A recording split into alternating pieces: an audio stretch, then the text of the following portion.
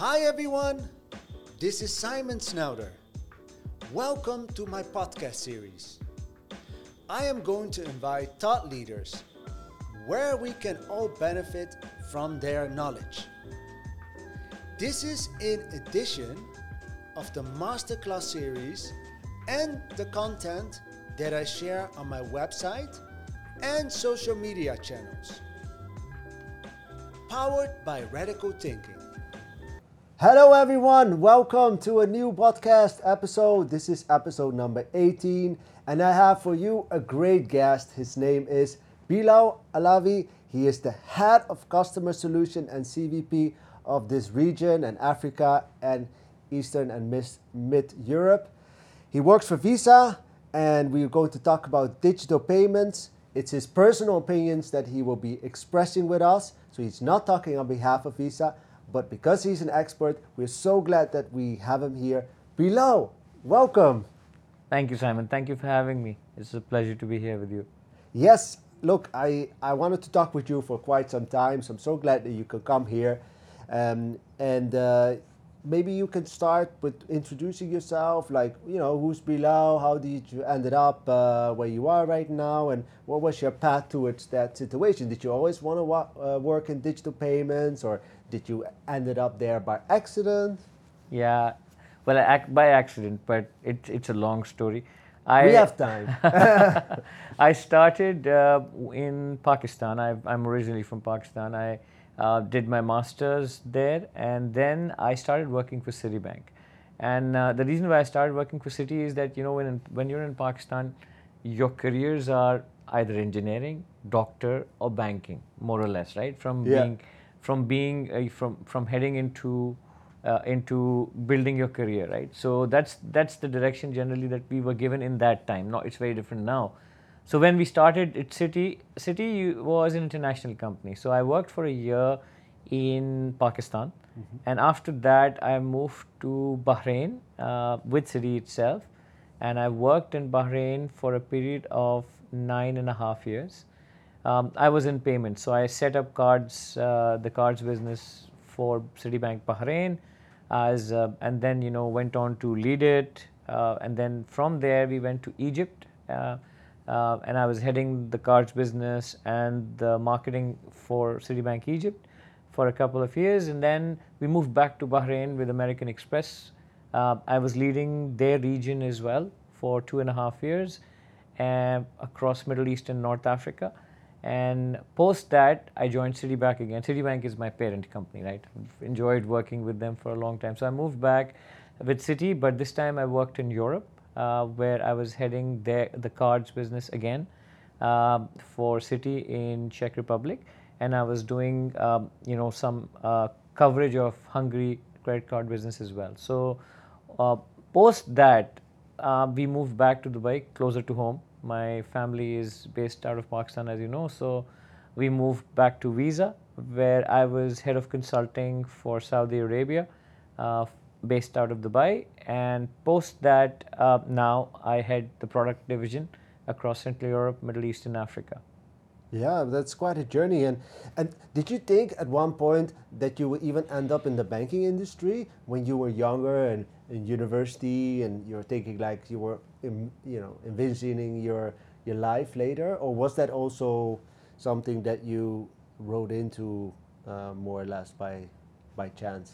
Yes, and yes, I mentioned by accident, right? So Yeah. yes, I wanted to be a professional cricketer. Okay. I played for the domestic structure when I was in the 13s and 14s. Yeah. So I represented Karachi for a couple of games.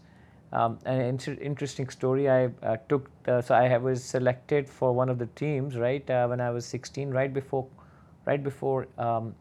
post my A levels and pre my bachelor's. So I took a letter of selection. There were almost 2,500 people in that. They were selecting close to 25, and I was in that 25. So I was very proud of myself, and I took that letter across to my mom, and she tore it up into pieces. So my career cricket was dead from that day, right? So I had to go study, still play it from an amateur perspective. Represented the Czech Republic national team but obviously now too old to represent any team except a group of friends. Nice that you still made it to representing a national team. That's very honorable. And that moment that you were at high when you had that list to like the opposite in like what 10 seconds. Yeah, it was just cricket is in the blood for a lot Yeah. of South Asians, right? So if you think about it from our perspective, when we grow up, we play on the streets. From there, we head out and we try to play as much as possible. So for me, it was a dream, Yeah. and I always wanted to represent Pakistan, but wasn't meant to be. Yeah, sometimes it's good to have that ambition and dream and passion for a sport. It's just that sometimes your parents as well, and so they also want the best for you, and they Exactly. just don't want you to end up on a path as a 24-year-old not having a club and being a super talent, but it's not working out. Yeah, but this did work out, and I'm sure your mother is now like, see, I put you on the right path. Yeah, I have no regrets. I mean, it's been good. I still got to play cricket. Obviously, Yeah. not at professional level, but played all my life. Been playing for 37 years. But what sports does, right? When you start working, it puts you in a competitive mode, and you're working to achieve goals, and that Yeah. helps you in your professional career, right? So True. I think in my case, I found payments interesting. Yeah. And evolving constantly, right? So when I was heading cards and I had an experience of almost 16 years in the banking industry, people used to ask me how much I knew about cards and payments, right? And I always used to say I know 5-6%, because the minute I increase it, things change and evolve. So because of that perspective, that evolution, I don't think there's anybody that can claim that they know the payments industry, right? Because it's constantly evolving. Yeah. So let's talk a little bit more about the evolution of digital payments. Like for people that are not like 24/7 involved in it, when did it start? Where are we right now? And where are we heading towards? It's a good question. Let me start with payments first, right? I Yeah. mean, and then come to digital payments, and then to where we are today, and then what is expected, right? So in 1950, there was a gentleman called Frank McNamara, if I got the name right. Yeah. He was at a diner, and he was dining with his wife, and he realized he's forgotten his wallet. And then numerous stories, numerous different versions. Yeah. One of the versions is he had to wash dishes. Yeah. The other version was his wife paid for him, and there's another version that is he called his friends and they came with cash. But all in all, it prompted him to think about an IOU system, which essentially meant that if I don't have the payment at that point in time and can pay later, I should put a form of IOU in place, Yeah, right? yeah. So he in 1958 he founded a company called Diners Club. We all know Diners Club. We've heard of it. And Diners Club formed the first credit card that essentially started the payments evolution. So this was the first instance where payments from a IOU perspective started. Post that, as things evolved, people started getting more into payments. They still didn't take off much, but there were batches of 2,000, 3,000 cards sent out from Diners Club to people who, and essentially it was focused around dining, right? The concept grew further in 1974 when Bank of America launched their America card, right? Actually 1958, somewhere in the 1960s, early 1960s. And in 1974, America card coincidentally became Visa, right? So from that perspective, payments has grown exponentially.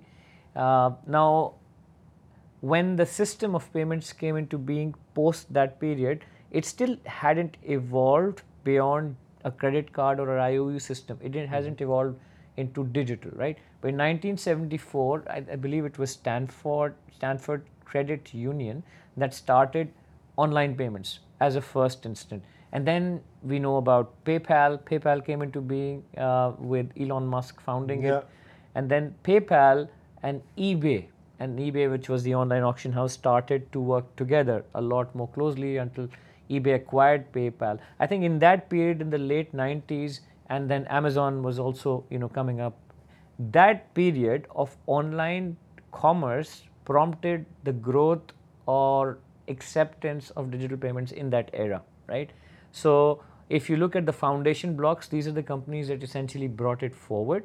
And online payments was the first form of digital payments. So now when we look back, and I told you that I'll come to the now period, if you look at it now, digital payments is far more than just online payments. You've got digital wallets, you've got face-to-face tap devices. The next form of evolution from online payments was actually contactless payment, where contactless, when you tap and go the card, right? So if you have a card and you tap it, that's what initially got the technology that led us to the evolution where we have today towards mobile devices, towards phones, even biometric, right? But the contactless payments was the next building block. So first was online payments, second was contactless, and contactless started the evolution of acceptance of cards without taking it out of your pocket or just tapping it on the go or having it in your wallet and just tapping the wallet.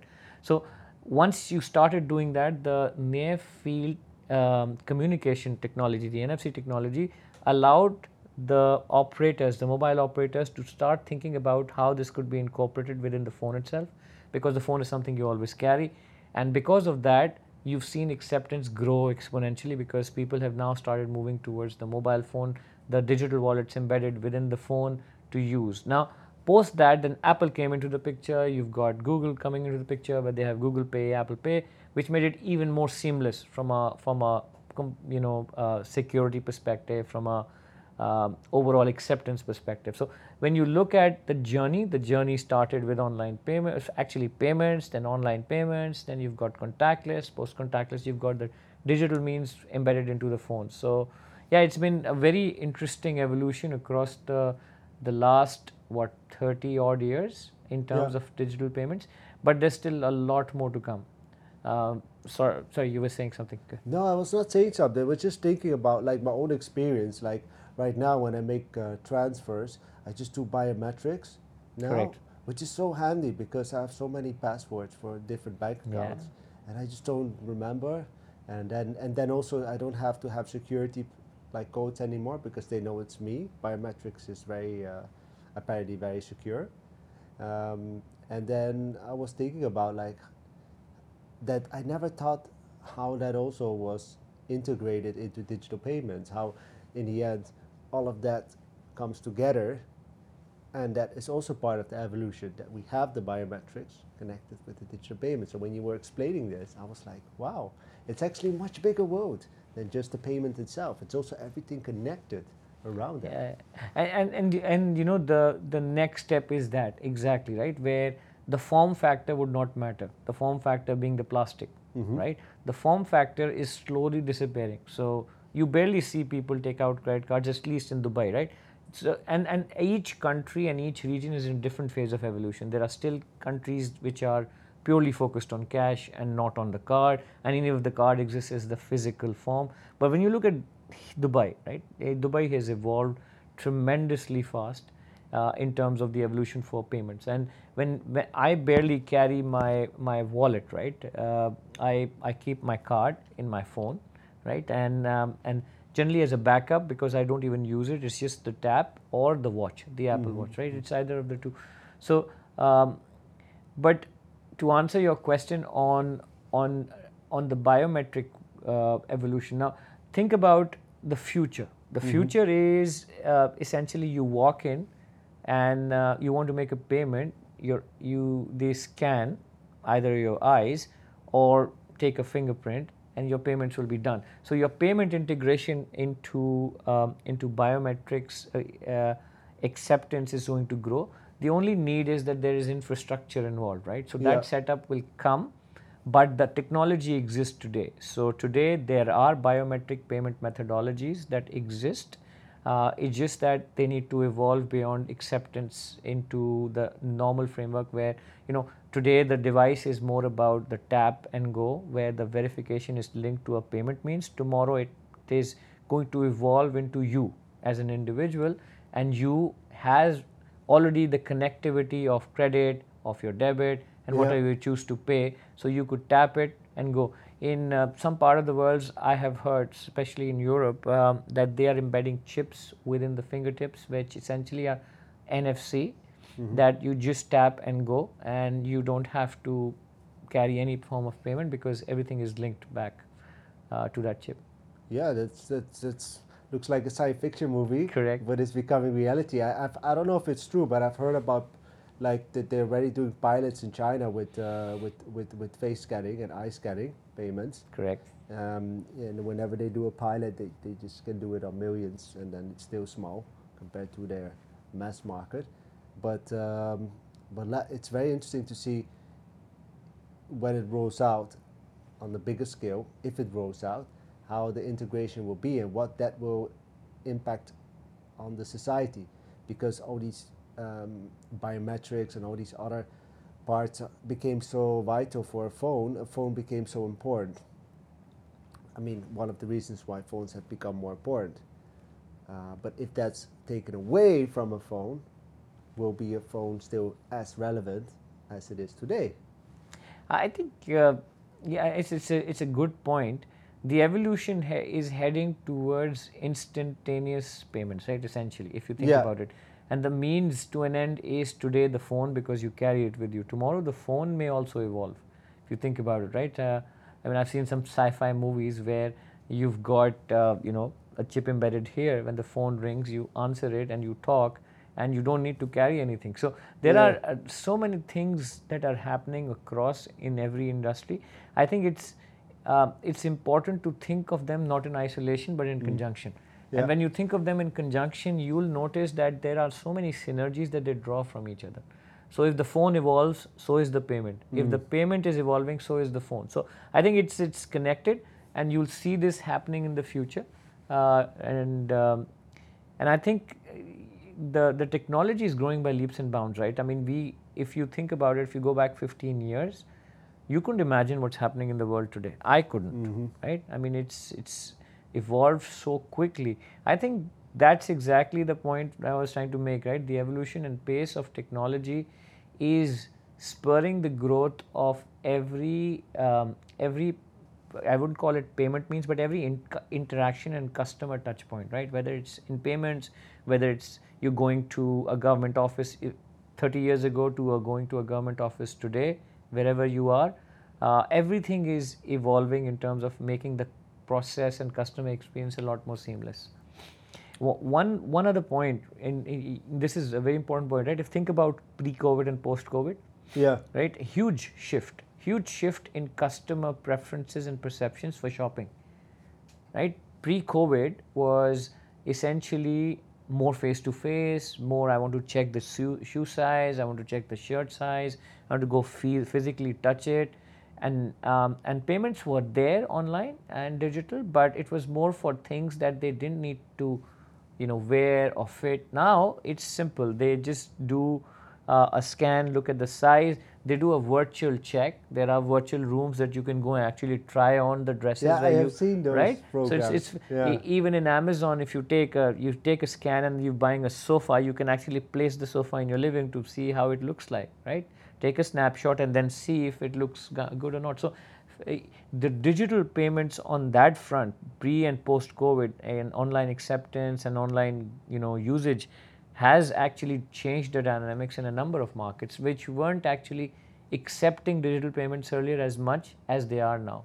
Yeah, definitely. I see. For example, for myself, for shoes, I would never thought I would buy them online, but then recently, even from buying at stores, I made mistakes, and then I'm like, okay, I made the same mistakes that I thought I would not make if I would buy it from the store, which is too small. So I just, there were companies where you can buy shoes and you can try it out at home. If you don't like it, within Correct. X amount of hours, you get a refund. Correct. And guess what? It worked. I was like, wow, I don't have to go there, waste my time doing it easy at home.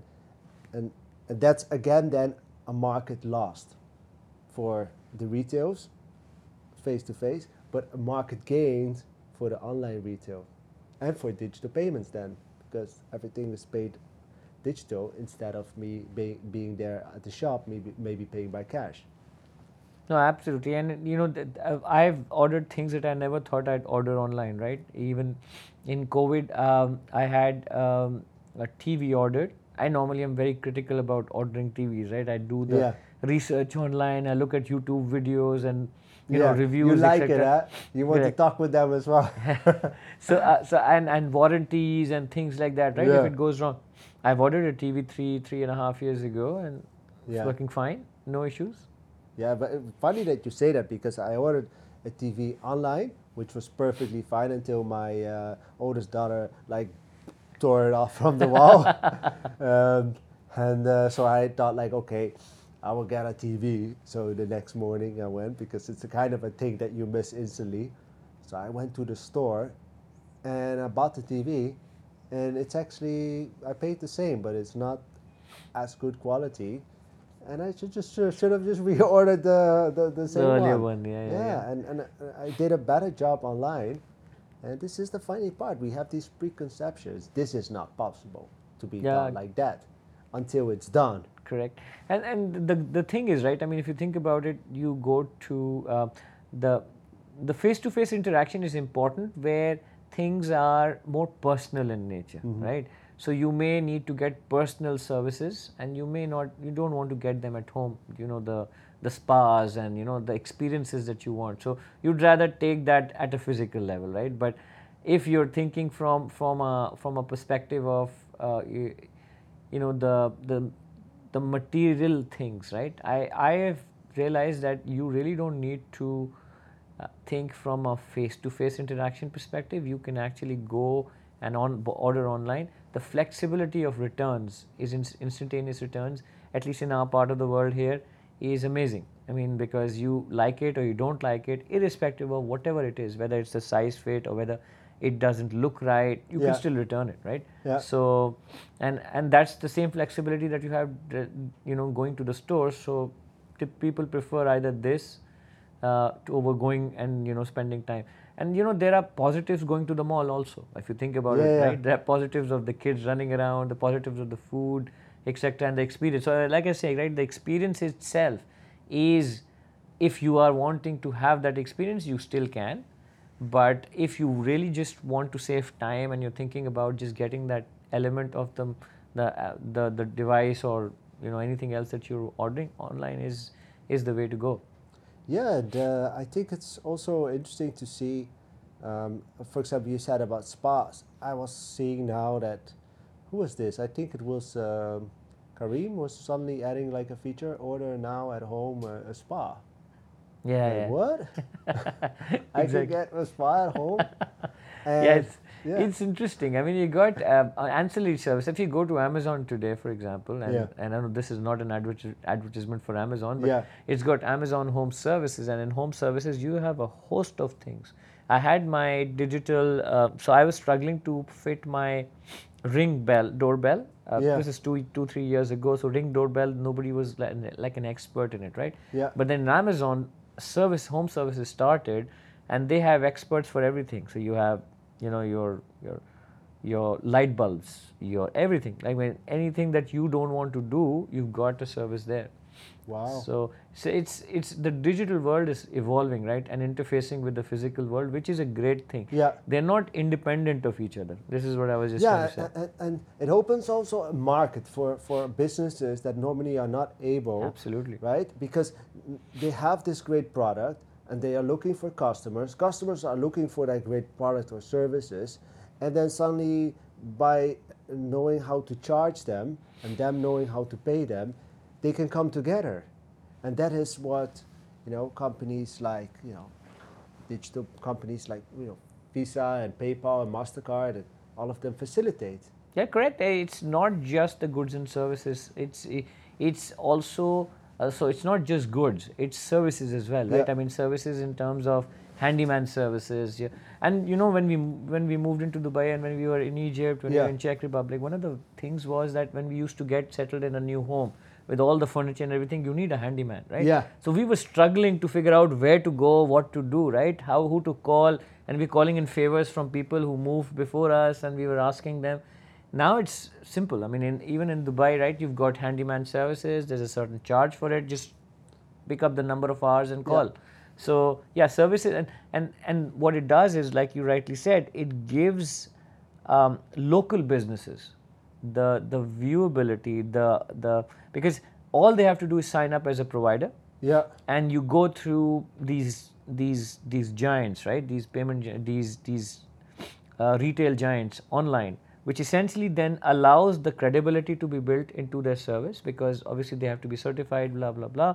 And then as they start performing, they get more and more business, because then it becomes word of mouth. So it helps local businesses also proliferate. So it's a good idea to integrate services into digital payments as well. Yeah, absolutely. And also, I think it's also like the way you collect the money as well. I think it's also safer for both sides. So if you give cash to somebody and they get a lot of cash and they collect that cash, one, you put them in a situation that they need to be fully trusted that they bring the cash back, which is of course always a temptation. I'm not Correct. saying people cannot do it. I'm just saying, why put people in such a temptation? And the second is, what if it doesn't get accounted for properly?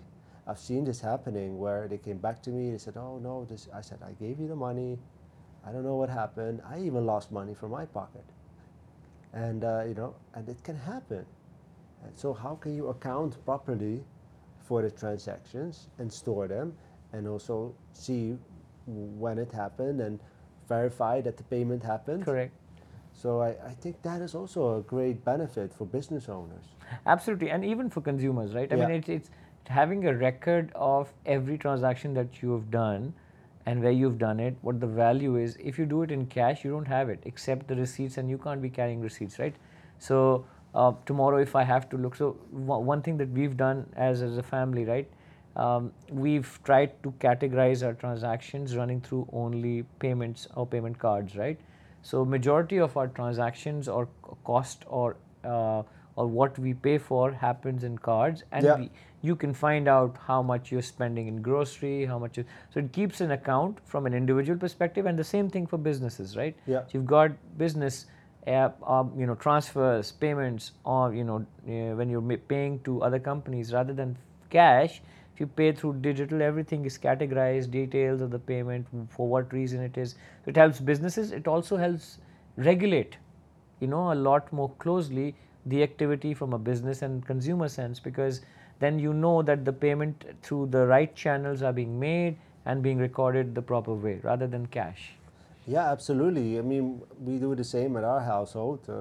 We try to pay as much as possible by card, and then the end of the month, it is also frustrating sometimes, because not always you want whatever you want to pay to be like shown. Like, why did you order so much of that? My wife asked. I said, well, but it's there. But it's a great thing, because you have that stored. You can go back towards it. You can also do some great analysis to see, like, what is your fixed cost, where is the cost coming from, how Correct. can you optimize it, and if it's rising or declining, what's behind that. So you have all that data, which is always stored there, and that is also very helpful. And yeah, absolutely. And the beauty of it is that you've got reward systems, right? So essentially, if you link when you're paying, you get rewarded also. Yeah, right? that's a big part why we do it. We want the air miles. Exactly. So you get the option of being rewarded for your payments. In cash you don't, right? So Yeah. when you pay on on cards and whether it's through the digital means or normal means, right?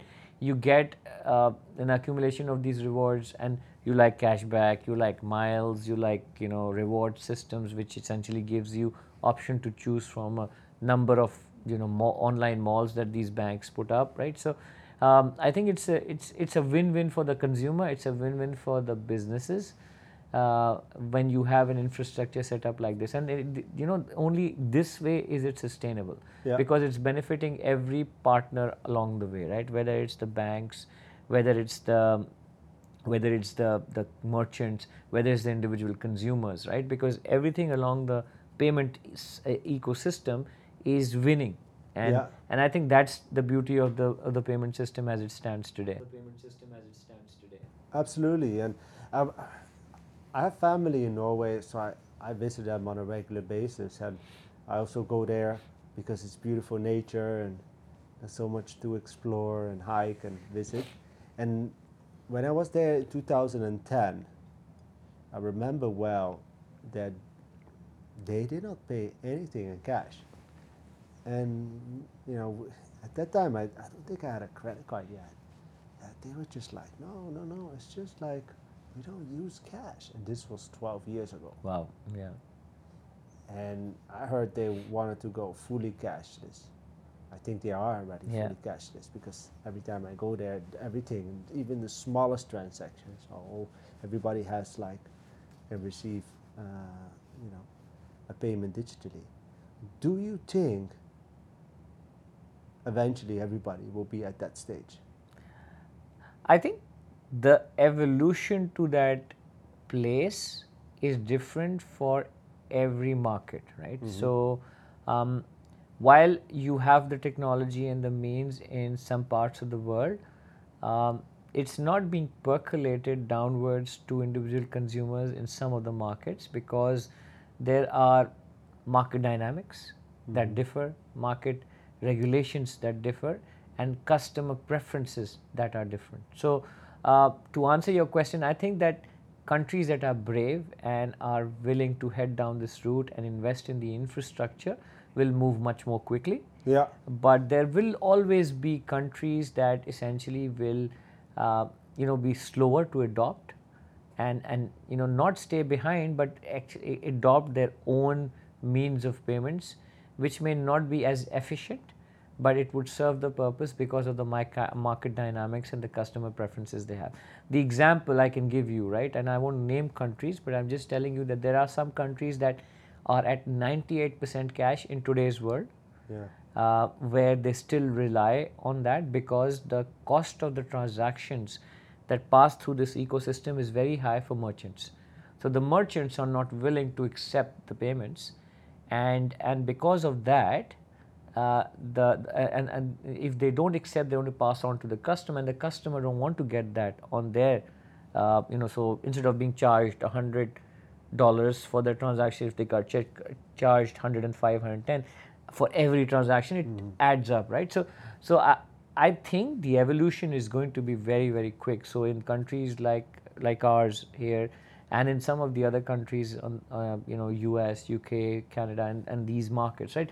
They're evolving very, very quickly because they have the willingness and the ability to invest Yeah. into the infrastructure, because that's very important. Think about the first building block is always the acceptance element, right? So if you have the acceptance of payments, then payments proliferate.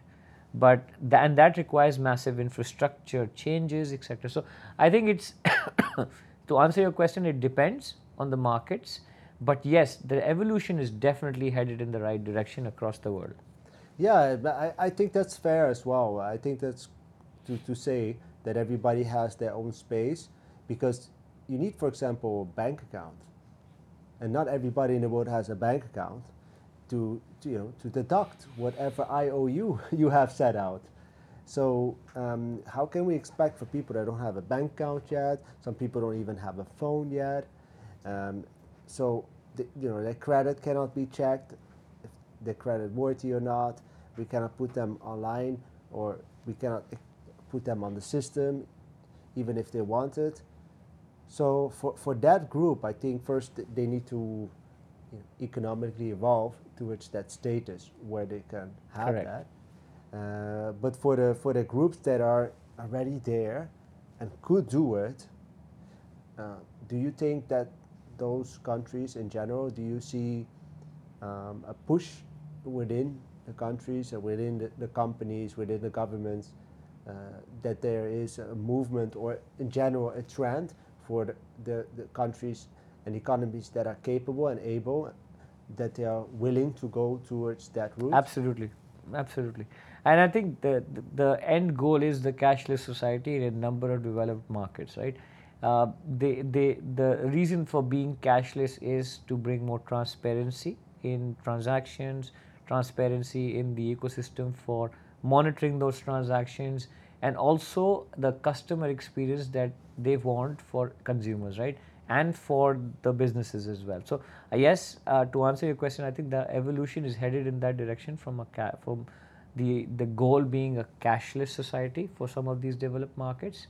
Uh, and I think it's getting there. If you think about it, in Dubai, for example, I don't use cash, like I was saying, right? I Yeah. honestly don't use cash. It is always the phone or the card, and um, I don't even remember the last time I withdrew cash, to be Yeah. honest, right? It's even our cricket matches payments are online, right? So to that extent, where even the maid that comes to our place is online. The dry cleaner that comes carries a machine with him. So it's Yeah. like incredible, right? So we don't, and this is what the future would look like to some of the other developing economies in Yeah. the future, right? So it's a great goal to have, because, as I said, right, from a regulatory sense also, it's one of the best things to do, and from a consumer preference perspective, it's an ideal thing to have. I'm smiling because I remember a story um, where I was in a country where often people, when you stop at the traffic light, people come and they ask for money, and then of course I don't have cash in general. I'm not joking. I don't have often cash with me. And then he grabs a machine and he's like, "No problem, you can pay my card." And then I was like, "Wow," you know. So it Incredible. will help everybody, including the unfortunate people that need money to collect money. Yeah. Yeah, it's amazing. I mean, if you think about it, from where we were to where we are, right? And it's not just payments. I think generally, as a race, we've come leaps and bounds over the last 30-35 years, right? Yeah. Exponentially in everything that we do. So I think things will only get better in terms of payments, in terms of digital infrastructure, in terms of acceptance, in terms of customer experiences for people. So I think we're headed in the right direction. Yeah, and also I think for a government, it's also easier to collect tax if everything is done, with a digital footprint. We can all say fair and square how much we need to give and how much they should collect. So there's a great incentives for Correct. governments as well Yeah. to Yeah. make this work. Exactly. And if we look at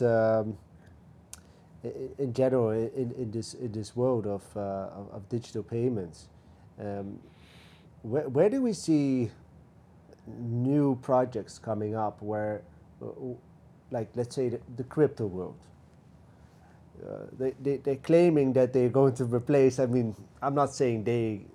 I've heard a number of group of people and so-called experts claiming that they're going to wipe out the payment companies, the Mastercards, the Visas, the PayPals, and they will be the ones that are going to be, the market players in future payments. Do you think that they are correct to say that?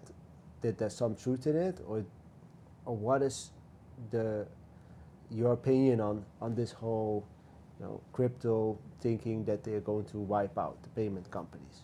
Um, so, what I would say is that don't think of them as competing. Mm-hmm. Think of them as complementary, right? Visa, Mastercard, and the other payment schemes, right? They are essentially rails, and these rails connect, whether Yeah. it's domestically, whether it's globally, right? But and what runs on the rails is currency. Currency meaning it could be cash, tomorrow it could be crypto. So if you think about it, it's not competing with any of these companies, or because the currency will run on the rails. So what the future may hold is the integration potentially and of currencies onto these rails. So essentially, it's not about the payment companies being wiped out. More so, the focus is more about how how do these currencies go mainstream? The only way for them to go mainstream is to integrate with existing rails, because to create their own rails, they're going to take decades, right? If they set about doing it. And today, there's no patience in decades of infrastructure setup, right? So either you pass or you fail. Even if the acceptance of that currency is there, which it is, right? I mean, crypto is growing exponentially. Bitcoin, all these Ethereum, all the currencies are growing, falling, growing, falling. Volatility is there, but once they stabilize and once they are essentially accepted from a regulatory sense as a currency across most markets, then the only option is essentially is that they will be integrated into the payment ecosystem. And when they get that acceptance, that's when it allows greater acceptance into. So I don't see them as competing. I see them as complementary. And obviously I'm not a crypto expert, but what I'm saying is that for me the right sense of flow from an evolution perspective of how they're expected to grow and evolve is essential integration into the payments ecosystem as it stands today, rather than work on its own parallel path. Yeah, I like that. I'm not a active crypto investor, but what I've done is because I know the company and the people in the company quite well.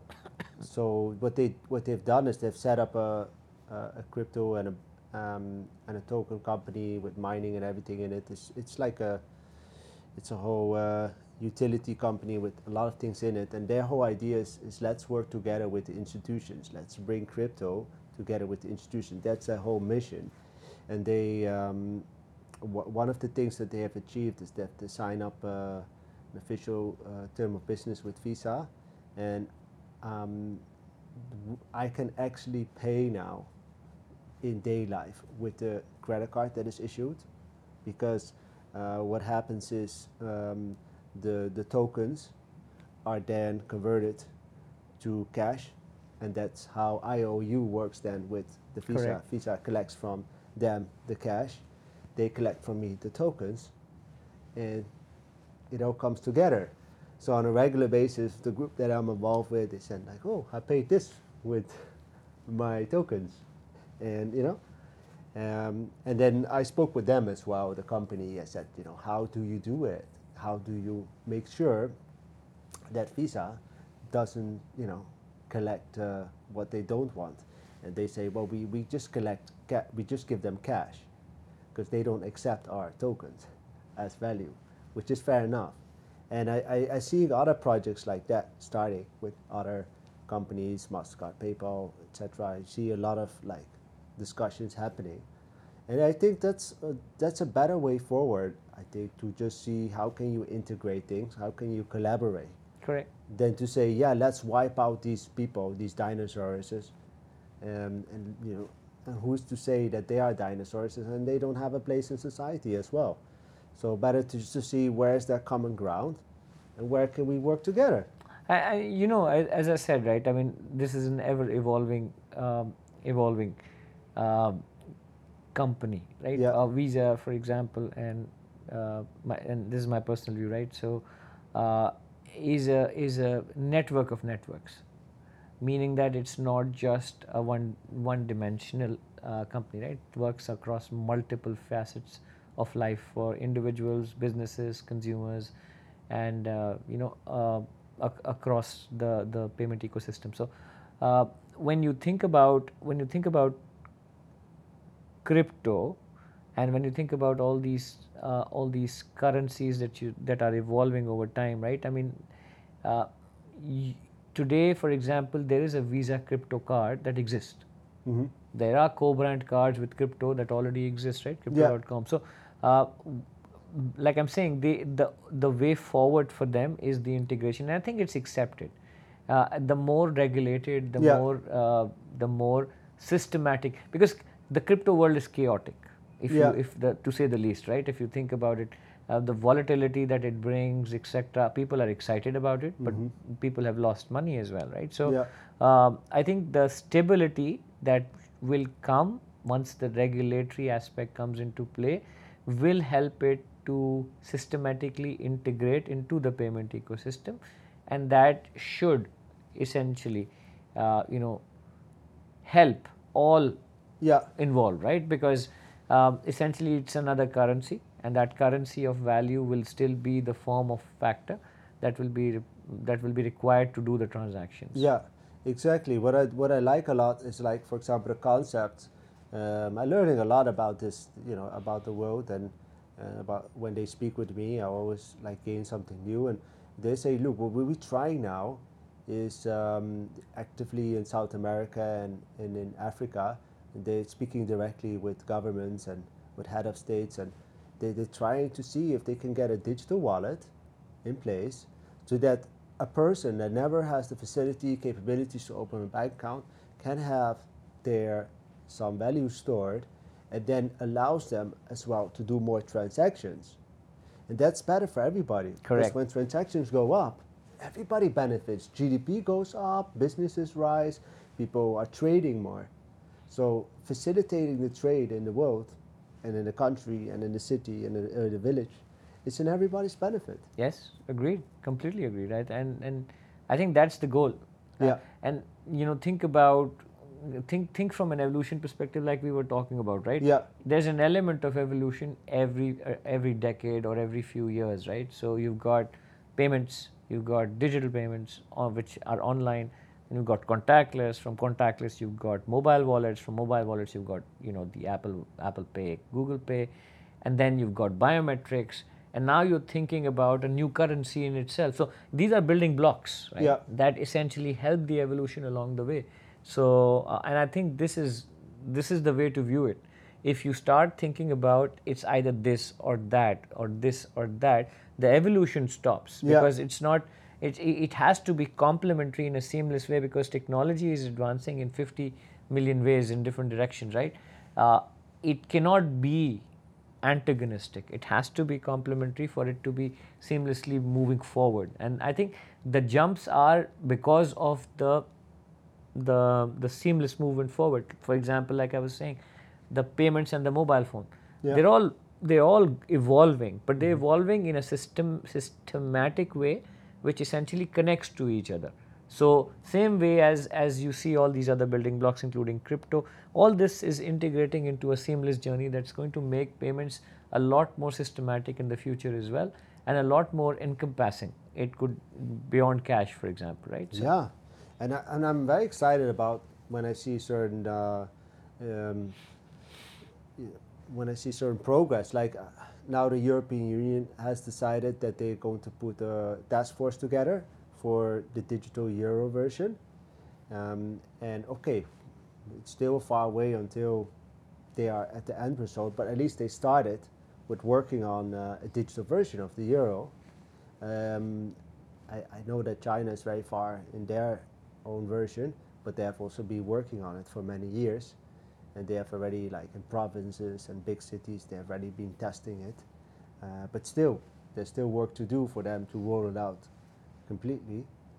But at least that progress is made, and that can be copied potentially by other countries. Then they don't have to do all the hard work. correct. And then there's other countries as well that are working on potentially on something similar. How would it be easier for digital payment companies to integrate a digital version of a euro or a dollar or any other currency into that system, or is it just the same thing as somebody having cash in the bank and exchanging that for whatever they pay with their cards? I think so. Obviously, it's a tough question, because it's from a regulatory sense, right? I think the attempt is there to digitize economies, and in digitization comes the understanding of equating values of cash to that digital currency. So I think that is something that is still being debated, how it is done, because today the physical money is also digital in nature, Yes. right? So it's exactly that point that is being debated, whether there is a need to bring that digital currency, because the equation of that digital currency is exactly what your physical money values in. So I think it's about how easy it might become in the future. So I think it's just about, like I said, right, form factors should not matter in the future as long as the means to transact digitally exist. Now, whether that is using physical money in your bank account, whether it means you have crypto stored in a vault or online, or it is digital currency that you have, everything essentially translates into currency being used digitally. So I think if you think from that perspective, whatever form factor exists really doesn't matter as much as the journey of using digital payments for services, goods, and transactions passing. For example, Visa today has a product called Visa Direct, which essentially sends instantaneous payments from your card to my card, right? P2P.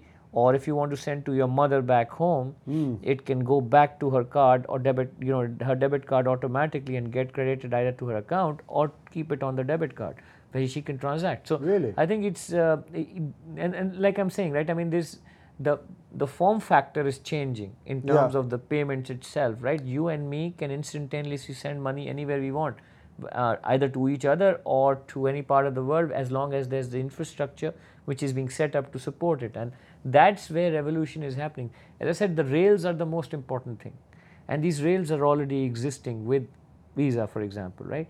So once you leverage these rails and connect the dots between consumers, businesses, etc., the currency and form factor should not matter as much in the future.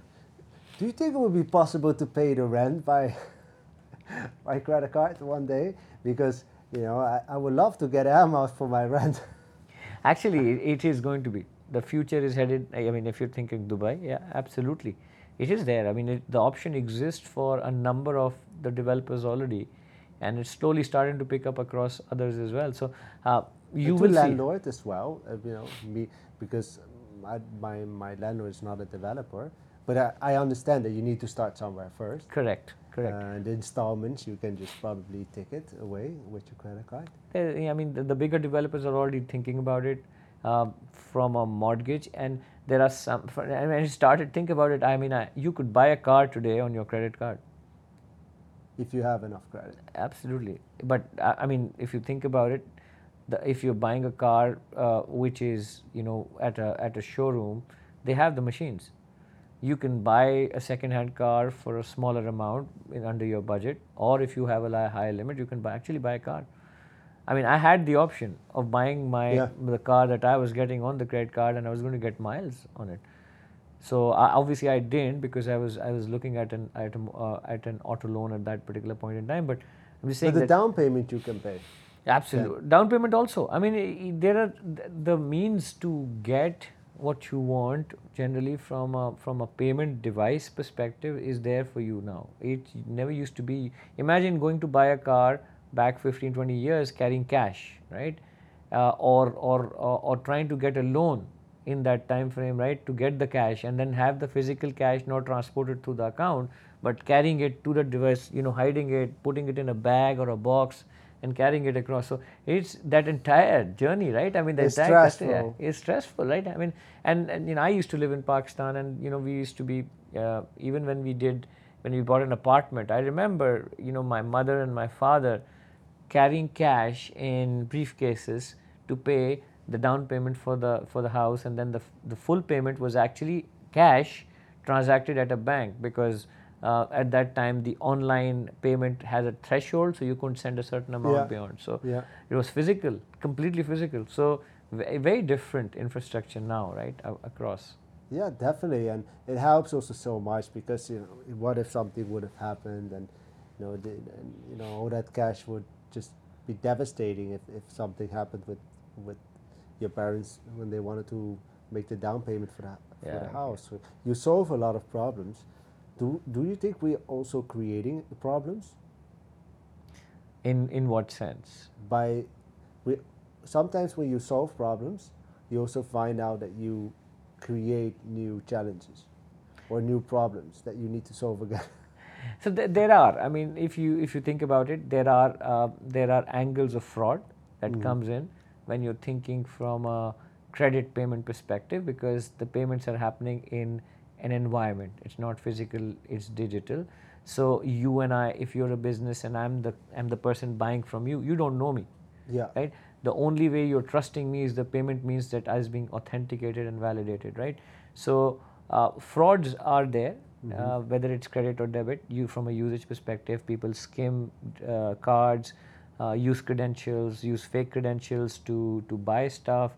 Yeah, so fraud is one of the drawbacks of digital payment, right? But there is a lot being done for it. I mean, there is 3D secure enablement across online merchants, which essentially prompts you to get this OTP, right? So if you're Yeah. transacting, it has to be linked to your phone. So it reduces the form factor. Visa has a system called VAVRM, which it's trying to help and integrate um, into the payment ecosystems with banks, etc., which monitors transactions in real time to make sure it calls out any fraudulent transactions that may be happening at any point in time, right? So there's a lot being done in this space, but yes, that's one of the drawbacks that I could potentially call out. Yeah, man, I did read somewhere that there's quite a lot of big numbers if you add all that fraud combined up.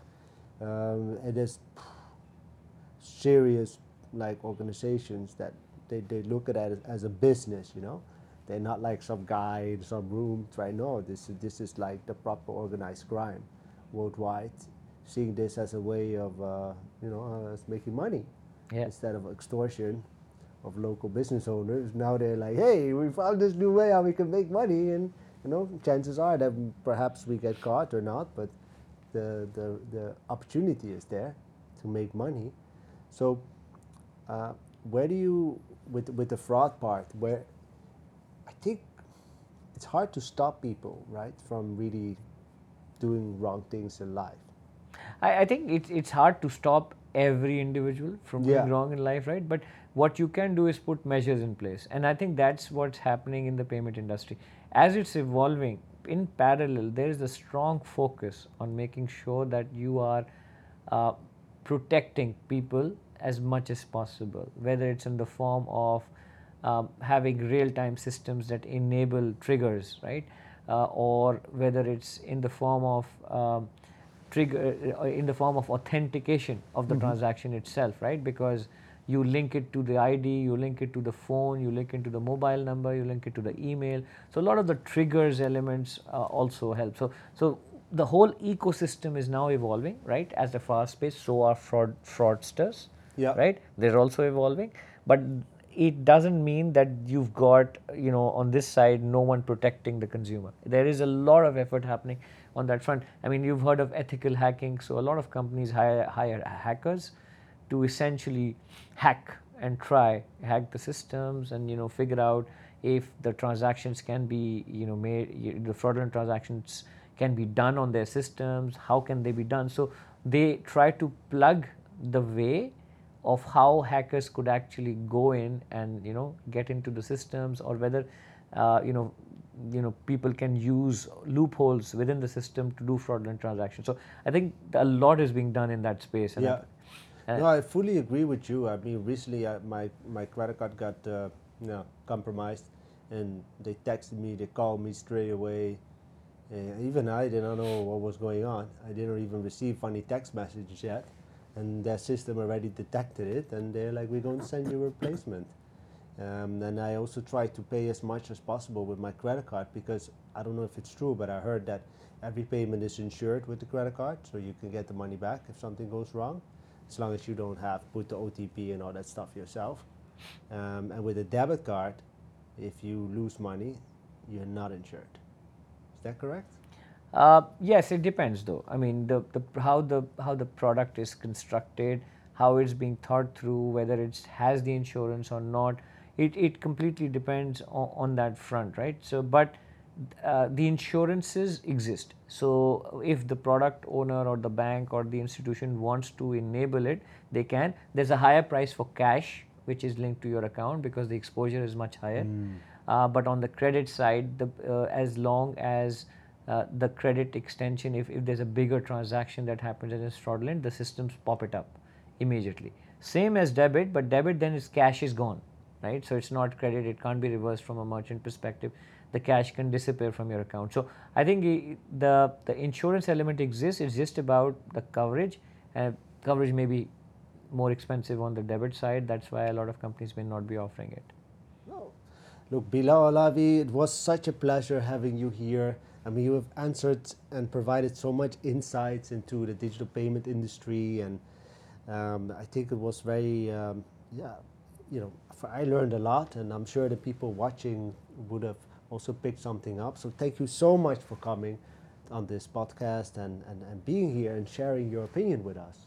Thank you, Simon. It was a pleasure here, coming here, and I hope I was able to give value, add value from my perspective, and I hope the people who watch this can at least have an understanding of some of the basic principles.